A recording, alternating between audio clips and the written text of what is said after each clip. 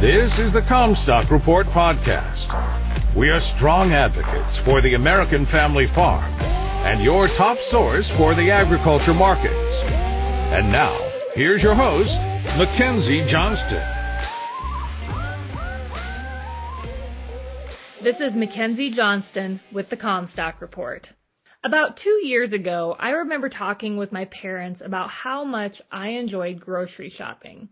The variety and affordability of food made each grocery store run an enjoyable experience. But since then, that joy has disappeared as grocery prices have shot through the roof. Grocery shopping has now become a daunting chore that makes my bank account cringe with every purchase. According to the most recent Consumer Price Index report, overall grocery prices were up 11.3% year over year in the month of January. This figure is well above the overall inflation rate of 6.4%. A few products that have seen significant price increases include eggs, milk, bread, and pet products. Eggs have seen the most significant price increase over the last year, increasing a whopping 250% to $4.82 per carton. Keep in mind, egg prices haven't just shot up due to inflation. A rampant avian flu outbreak is also to blame.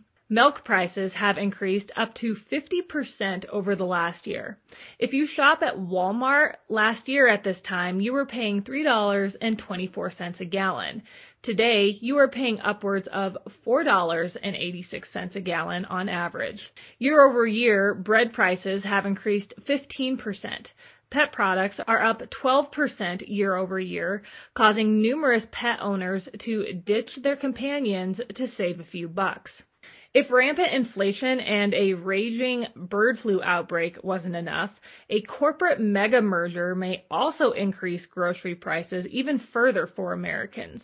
Supermarket giant Kroger is in the process of finalizing a near $25 billion deal to acquire one of its main competitors, Albertsons.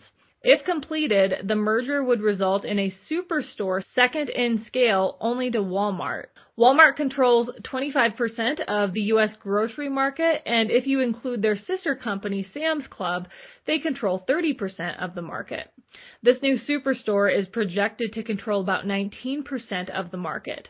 So if this merger is completed, the top 3 grocers in the market will control half of the sector. Even if you don't shop at Kroger's or Albertsons, this merger could still affect you as both grocery store chains control dozens of other grocery brands across the U.S. In fact, this merger has the potential to impact 85 million households. In most cases, corporate consolidation is good for no one except the super rich.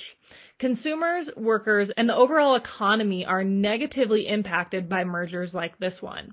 This merger will most likely force smaller stores to close their doors as they won't be able to compete with a superstore. We've seen this happen in small-town America just in my lifetime.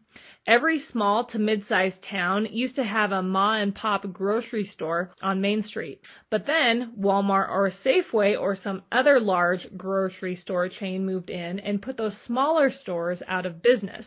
Another downside to this merger is it will allow for anti-competitive buying power over grocery suppliers, which may ultimately end up harming consumers. Regardless of these facts, Kroger and Albertsons claim joining forces has the potential to lead to better prices for consumers. The ag industry is no stranger to extreme consolidation. Consider the hog and poultry industries. Extreme consolidation in both of those sectors caused competition in the marketplace to disappear and eventually led to the exodus of independent producers. The cattle industry isn't far behind when it comes to consolidation. The Big Four beef packers control over 80% of the market and have been known to partake in anti-competitive behaviors and manipulate the market to their benefit. Such consolidation has led to a lack of competition in our fed cattle market, which has driven out a large majority of smaller independent feeders. Looking ahead, food prices are forecasted to slow their pace as we move through 2023.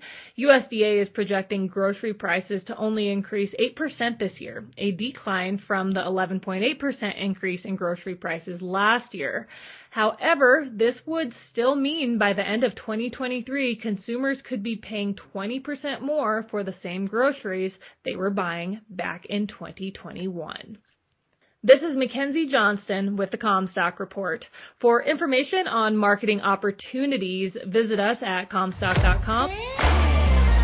For a more complete version of the Comstock Report with hedging strategies and trade recommendations, subscribe on our website at Comstock.com or reach out to one of our risk management specialists about how we can help you protect your profits. Futures trading involves risk. The risk of loss in trading futures and/or options is substantial, and each investor and/or trader must consider whether this is a suitable investment. Past performance is not indicative of future results.